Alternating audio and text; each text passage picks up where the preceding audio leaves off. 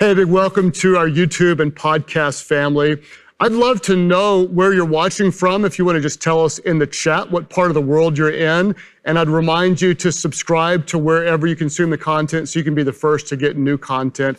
On the weekends at Life Church, we're doing something very special and different that we can only show live. So I've chosen a message for you that I pray will speak to your heart. This one is called When Christians Get It Wrong.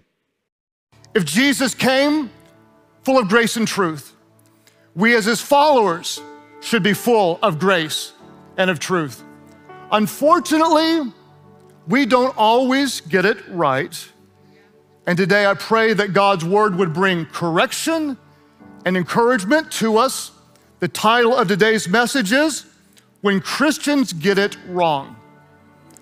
So Father, we pray that you would help us get it right, that we would reflect the grace and the truth of the one who came to save us and set us free. That in a very divided world, God, may we be a uniting force. And as the world grows darker and darker, God, help the light of your church shine brighter and brighter. We pray this in the name of the one who gave it all for us, Jesus, our Lord, our Savior. And all God's people said, Amen. Why don't you air five somebody next to you and say, we're gonna get it right? We're gonna get it right. Type that in the chat if you're watching online. Hello, YouTube, Church Online, type that in the chat. For years, our country's been known as a Christian nation, right? God bless the USA and such. But unfortunately today, for a growing number of Americans, they would not say we're a Christian nation. There's a large percentage of people that would actually identify as what people call post-Christian.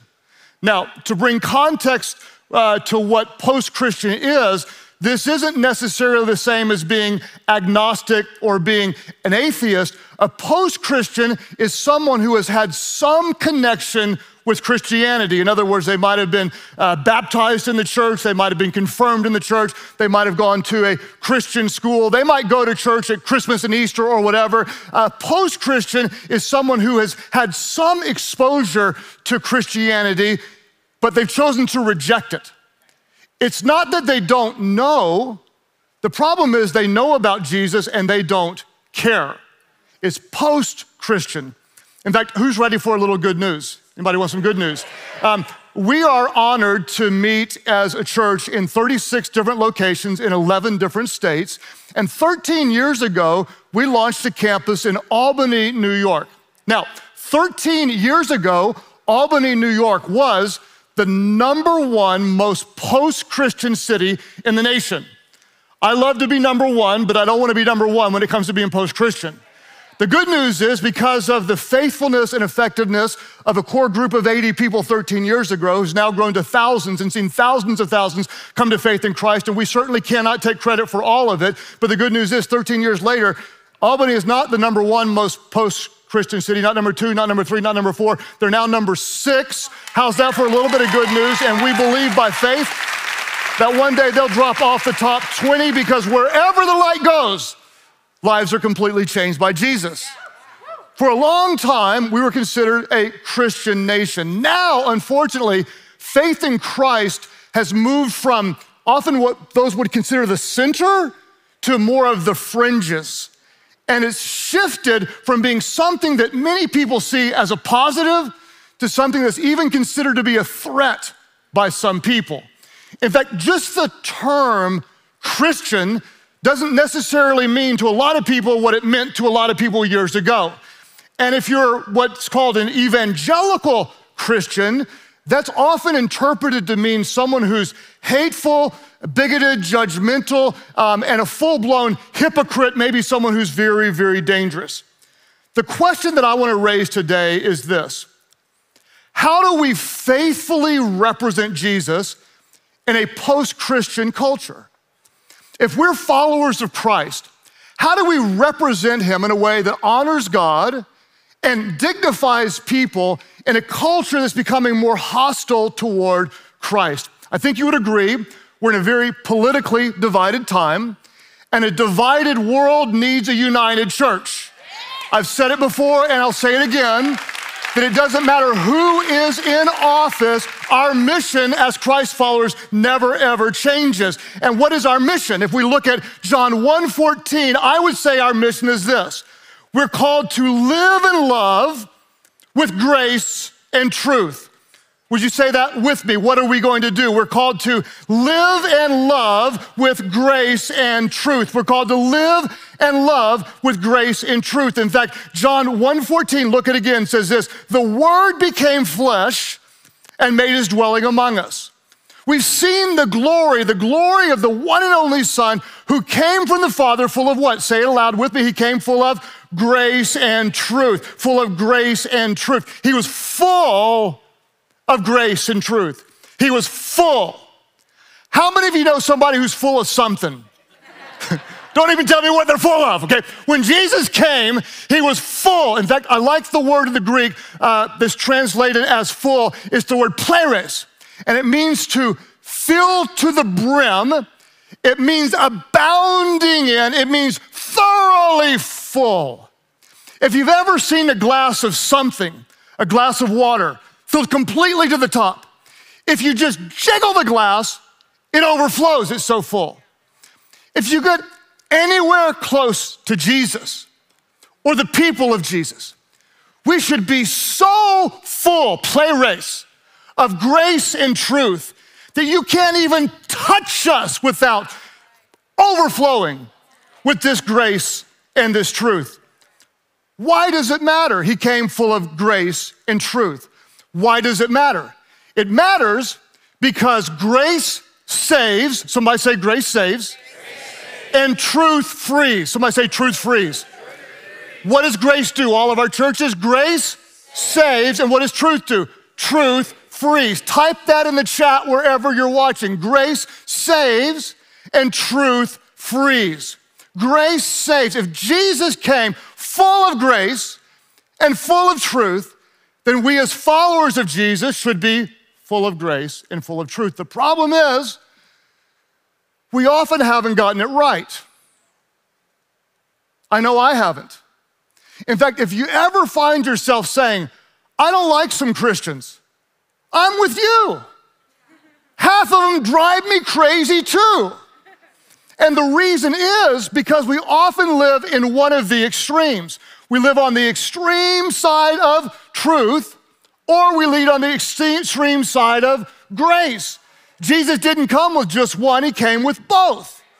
And take truth. Some of you, truth is great. Truth sets you free. Truth is powerful. But some Christians, if they're all truth, have you noticed how they can kind of become mean and out of touch and judgmental? If they're all truth, they're kind of like, truth, brother, you gotta have the truth. And they're not living the truth, and they're not dressing right, and they're not behaving right. You gotta have the truth, and the Bible says it, and I believe it, and that settles it. And if you're dressing funny and smoking the funny weed and doing the funny thing, you're going to hell where the worm never dies and there's weeping and gnashing of teeth. How many of you know somebody like that? You ever seen somebody like that? Don't point at them. Don't point at them. It's just truth without grace. The other side, though, is all grace. It's like, hey, no matter what you do, hey, God loves everybody, bro. I mean, we're all sinners, right? Who you to judge me? I mean, you do you, boo-boo. Right? It's all grace, but no truth. And these two extremes create two extremely big problems. And I want to talk to you for a moment about these problems because this is how we as Christians often don't get it right. The first problem is this, and that is truth without grace leads to rebellion. If we're just truth with no empathy and no understanding and no love and no grace, people reject that and rebel hard against it. If you want to see Christians get it wrong, if you've ever seen a really religious, legalistic home, what do you almost always see from the children? You see rebellion. You want to almost guarantee rebellious children. You lead your family with rules and religion without relationship. It's truth without grace. It leads to rebellion. And that's one extreme problem. The other problem is when you see grace without truth. What does that do? Grace without truth leads to relativism. What is relativism? Grace, you can do whatever you want, without any kind of standards, truth. It leads to relativism, which is the belief that there is really no such thing as absolute truth. If there's no such thing as absolute truth, then there's my truth and your truth. And so therefore, since there's no truth, you can't tell me and God can't tell me how to live because there's no such thing as truth. So grace without truth leads me to the conclusion that it doesn't really matter what you do as long as you're happy. It doesn't really matter what you believe as long as you're sincere. It doesn't really matter what you do as long as you don't hurt anybody, because grace without truth, there's love and acceptance without any type of definitive standard. So how do we respond today? Unfortunately, what's really common is what I would call this philosophy, and I call it, get you a little Jesus. Get you a little Jesus. Just a little. Small doses of Jesus, enough to make you feel better about yourself. Watch you a little Instagram clip of your favorite preacher, 1 minute and 14 seconds. And if it's really good, give it a little tap, tap, little heart. You might even give it a little amen, praise hands, whatever you want to do. Just a little bit. Read the verse of the day on the YouVersion Bible app. Just don't lose your streak. Get you a little verse, not a lot, not so much that it encourages you, equips you, convicts you, transforms you. Not so that the word renews your mind and transforms your life. Just enough to make you feel better about yourself. Just a little verse a day. A verse a day keeps the devil away. Come to church every now and then. If there's nothing else going on, don't serve, don't be involved, don't be generous, don't give. Just kind of come and watch if there's not something better going on or you're not afraid of it, whatever. Just come if you can. Get you a little Jesus. Get enough of Jesus to make you feel better about yourself, but not enough to make you different. When Jesus came, he came with grace and truth, full of grace and truth.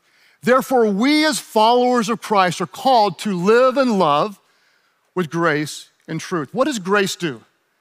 Grace saves and truth frees.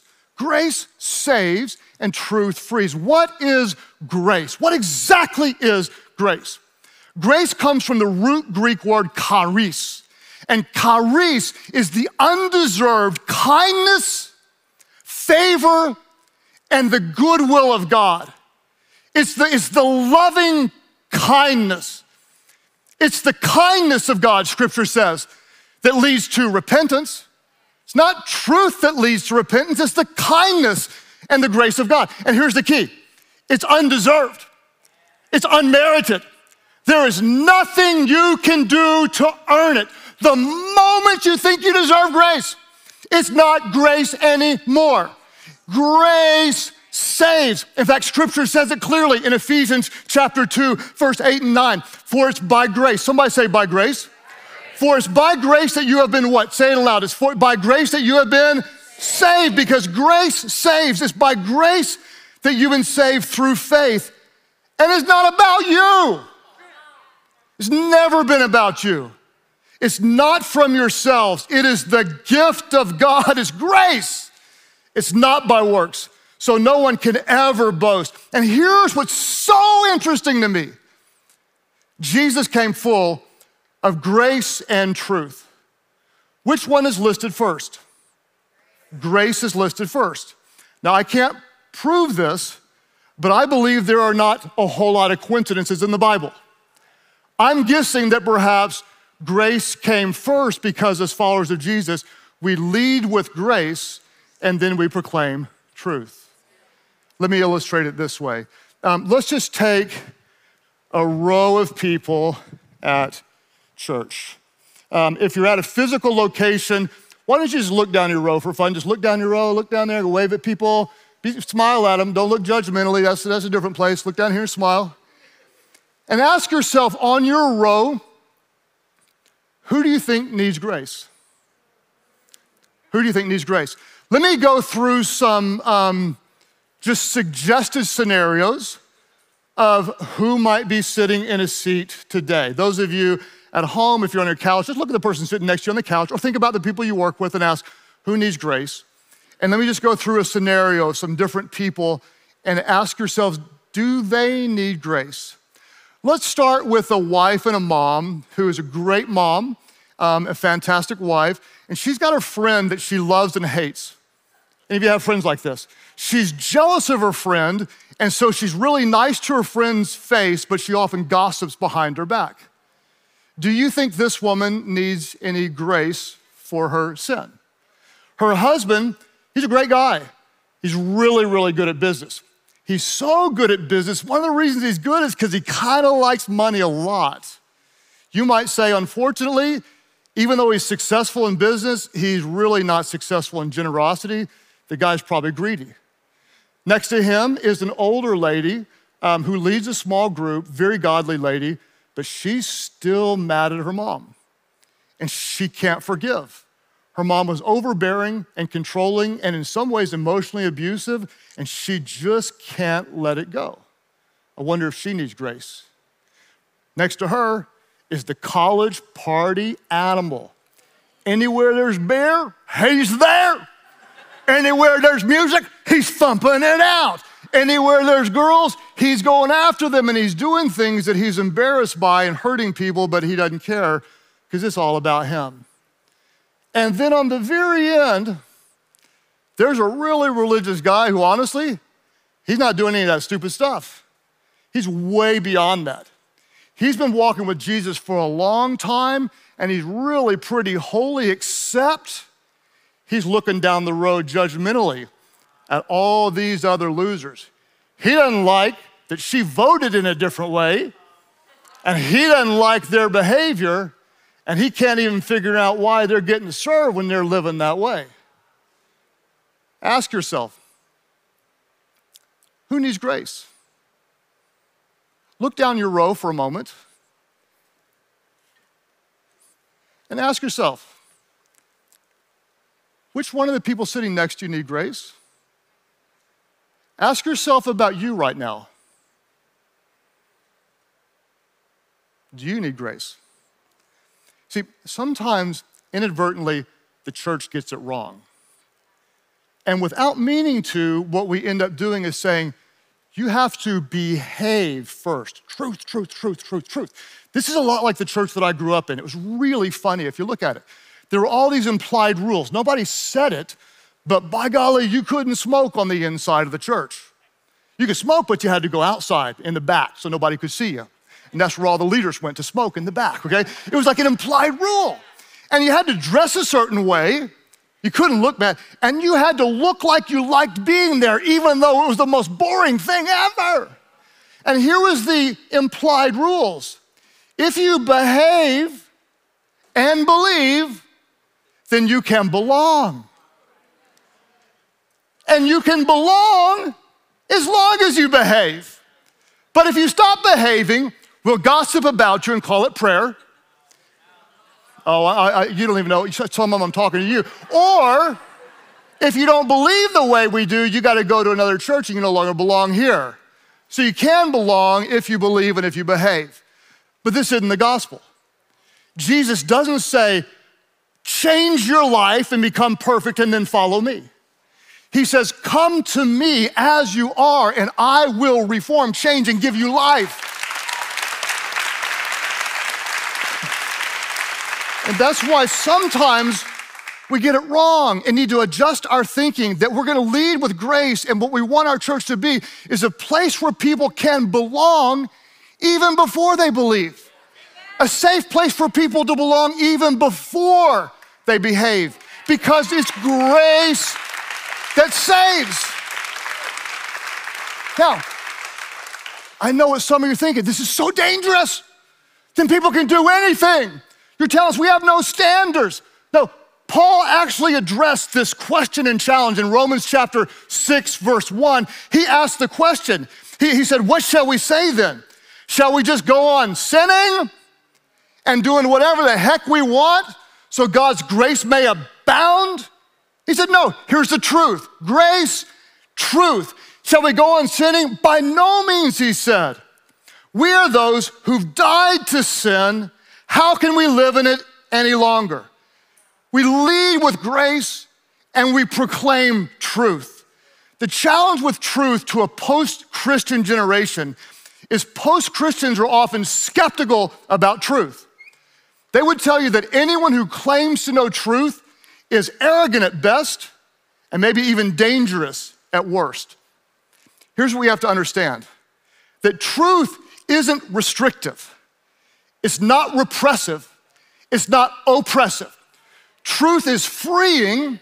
It's liberating. It is absolutely and completely life-giving. If you go all the way back to the book of Genesis in the Garden of Eden, God looked at Adam and Eve and said, good, I did good. Go be fruitful and multiply. That's a great assignment from a loving God. He said you could enjoy anything in the garden, just stay away from this one tree. Because if you eat of that, your eyes are gonna be open, you're gonna lose your innocence, you're gonna have a spiritual death. In other words, his rule wasn't to limit their fun, it was to protect them and to set them free. Stay away from danger, enjoy my creation. His rules were loving and freeing and liberating and life-changing. Truth isn't just rules. Truth isn't just regulations and morals. Truth is a person. Truth is not just a what, truth is a who. Jesus is the way and the truth and the life. Truth is a person, and you know the truth, John 8:32 says, and the truth will set you free. Grace saves, and truth frees. Grace saves, and truth frees. So, if you think about the people on your aisle, or in your home, or that you work with, or that vote the wrong way, which ones need grace? And which ones need truth? The critical, jealous woman, you are so loved and so welcome here, and you belong, grace. But the truth is, envy rots your bones. And there is a way of healing and freedom, and it's called love and blessing others and considering others better than yourself. You're welcome, but the truth is, through Jesus, you can overcome. And her greedy husband, hey, you are loved and you are valued and you are called by God. But the truth is, the love of money is the root of all evil. There's a better way. It's way more blessed to give than it is to receive. And the unforgiving one, you're so gifted. The way you lead your small group makes such a difference. The Holy Spirit's working through you. Grace, you're loved, you're loved, you're loved. But the truth is, unforgiveness is a significant problem. And that you are called to forgive others as Jesus has forgiven you.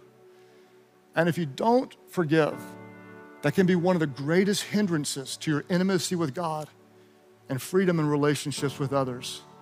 Grace and truth.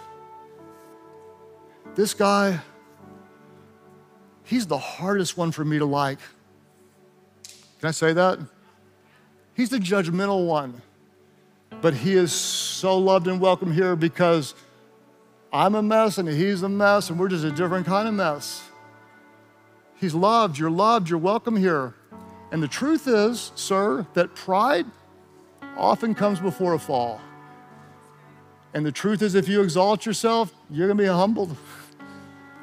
But if you humble yourself, you're gonna be exalted. Grace saves and truth frees. Grace saves and truth frees. And some of you are saying, you skipped a chair. I didn't skip a chair. This was mine. This one's mine. I was that guy, so full of myself, full of sin, hurt so many people, so full of anger. And it wasn't truth that saved me. It was grace that saved me.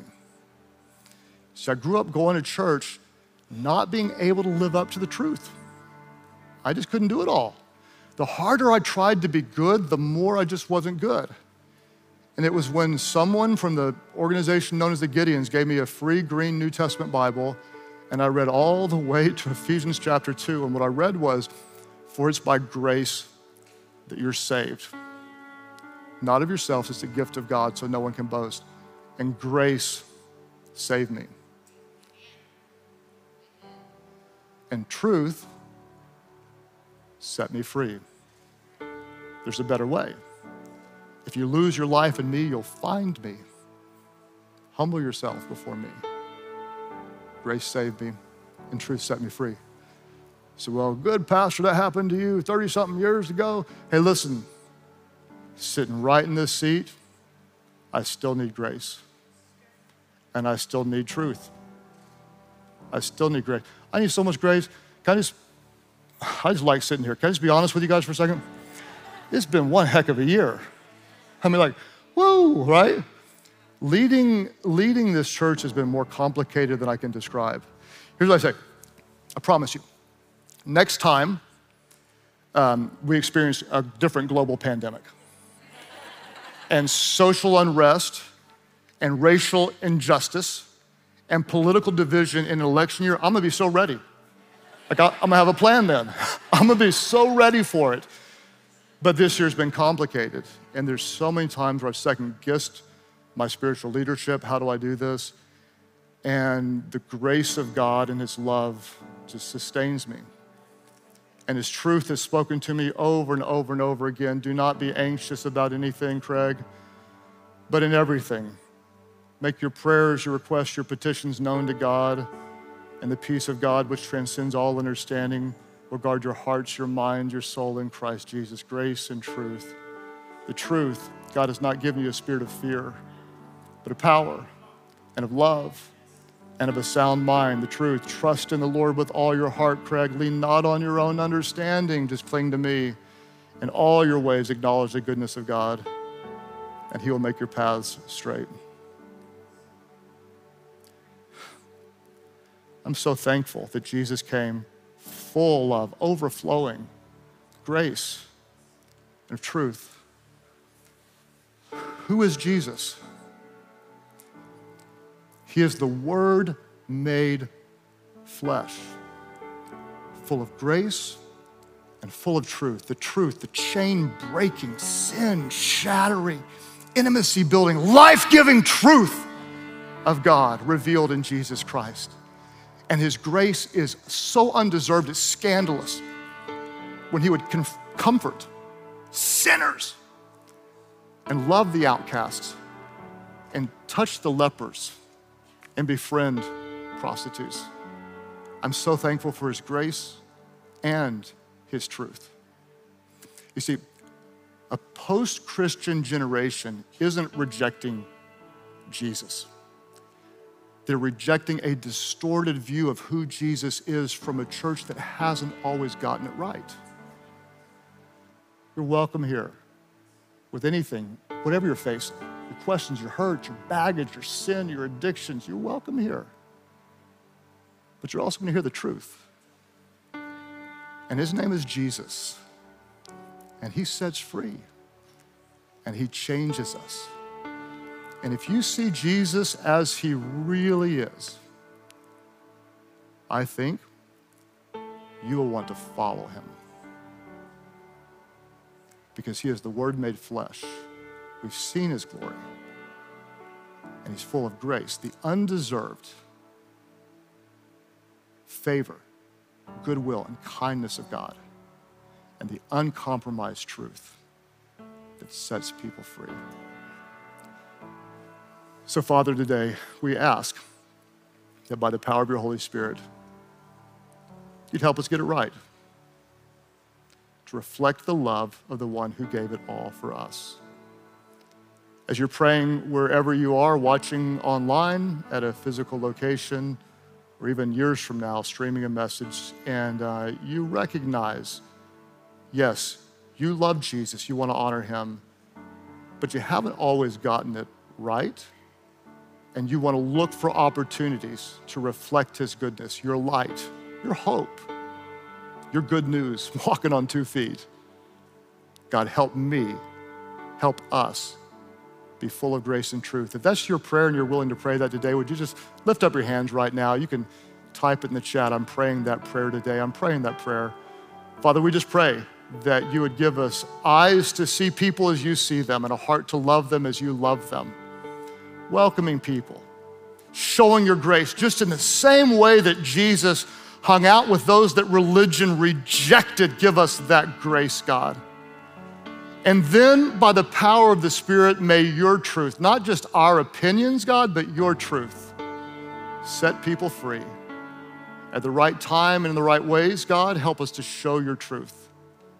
Even more so, God, help us to be open to your truth. Whatever you want to show us today, God, show us. We receive it by grace. And God, help us to live out your truth. As a church, God, in a world that has a lot of reasons to not like Christians, God, may we show them who you really are. Because we know who you really are is the best news this world has ever seen. Help us love. Help us live with grace and with truth. As you keep praying today at all of our different churches, there are some of you, like if we just sat down like this, just across from each other, and I ask you, where do you stand with God? You might say, I don't know. You might be a little bit like I was growing up. Like maybe you have some church in the background, but you're really not engaged in following Jesus. You know about him, but you don't really care, or it's not really mattering in your life. Or maybe you're not like a church person at all, but there's something about this Jesus you hear about that's drawing you. Let me just tell you what that is. That's really a couple of things. That's the Spirit of God, meaning you're not here by accident, you're not watching by accident. There's a God who loves you and knows this message is for you. That's one reason. Another reason is this, that the loving kindness of God draws us. There's just something about it. A God who is so holy and yet loves us even though we're not holy. It's the grace of God that's drawing you. What do? You come to a place where you just recognize, I'm not walking with him, I don't know him, I'm not his follower. What I'm not inviting you to do today is join a church. I'm not even inviting you to behave. What I'm inviting you to do is just follow Jesus. Just walk away from whatever's held you back and say, Jesus, I want to live like that. I want to be your disciple. Who is Jesus? He is the sinless Son of God. He was born of a virgin. He didn't inherit the sin nature of an earthly sinful dad. He had the heavenly nature of a heavenly Father. He was perfect in every way. And the truth of God, his justice was satisfied when the innocent Lamb of God gave his life on a cross, and his grace was lavishly displayed as Jesus died in our place. So that whoever, and this includes you, who calls on him, you would be saved. Listen to me, saved. Not by your own religious works, but by grace, by the goodness of God. You'd be saved by grace, and then guess what? There's a truth, and his name is Jesus, and he sets you free. He transforms your life. So today, if you're watching online or at all of our churches, those who say, yes, I want to follow him. I want to give my life to him. I want to turn away from my sins and surrender to Jesus. When you do that, he'll forgive every sin you've ever committed. You're going to be brand new. You're not better, you're different. You're changed, you're new. The old is gone and the new has come. All of our churches watching online, those who say, I want to turn from my old life and I want to follow Jesus. That's your prayer right now. Lift up your hands high all over the place and say, yes, Jesus, I surrender to you. As we have hands going up at churches across the nation, those of you online, just type in the chat, I'm giving my life to Jesus. Just type that in there right now. and we're gonna pray the most intimate and important prayer you've ever prayed. Just pray this aloud wherever you are. Pray, Heavenly Father, I surrender my whole life completely to you. Jesus, save me by your grace and free me with your truth. My life is not my own. I give it all to you. Thank you for new life. Now you have mine. In Jesus' name I pray. Could somebody worship big, worship loud, welcome those born into God's family.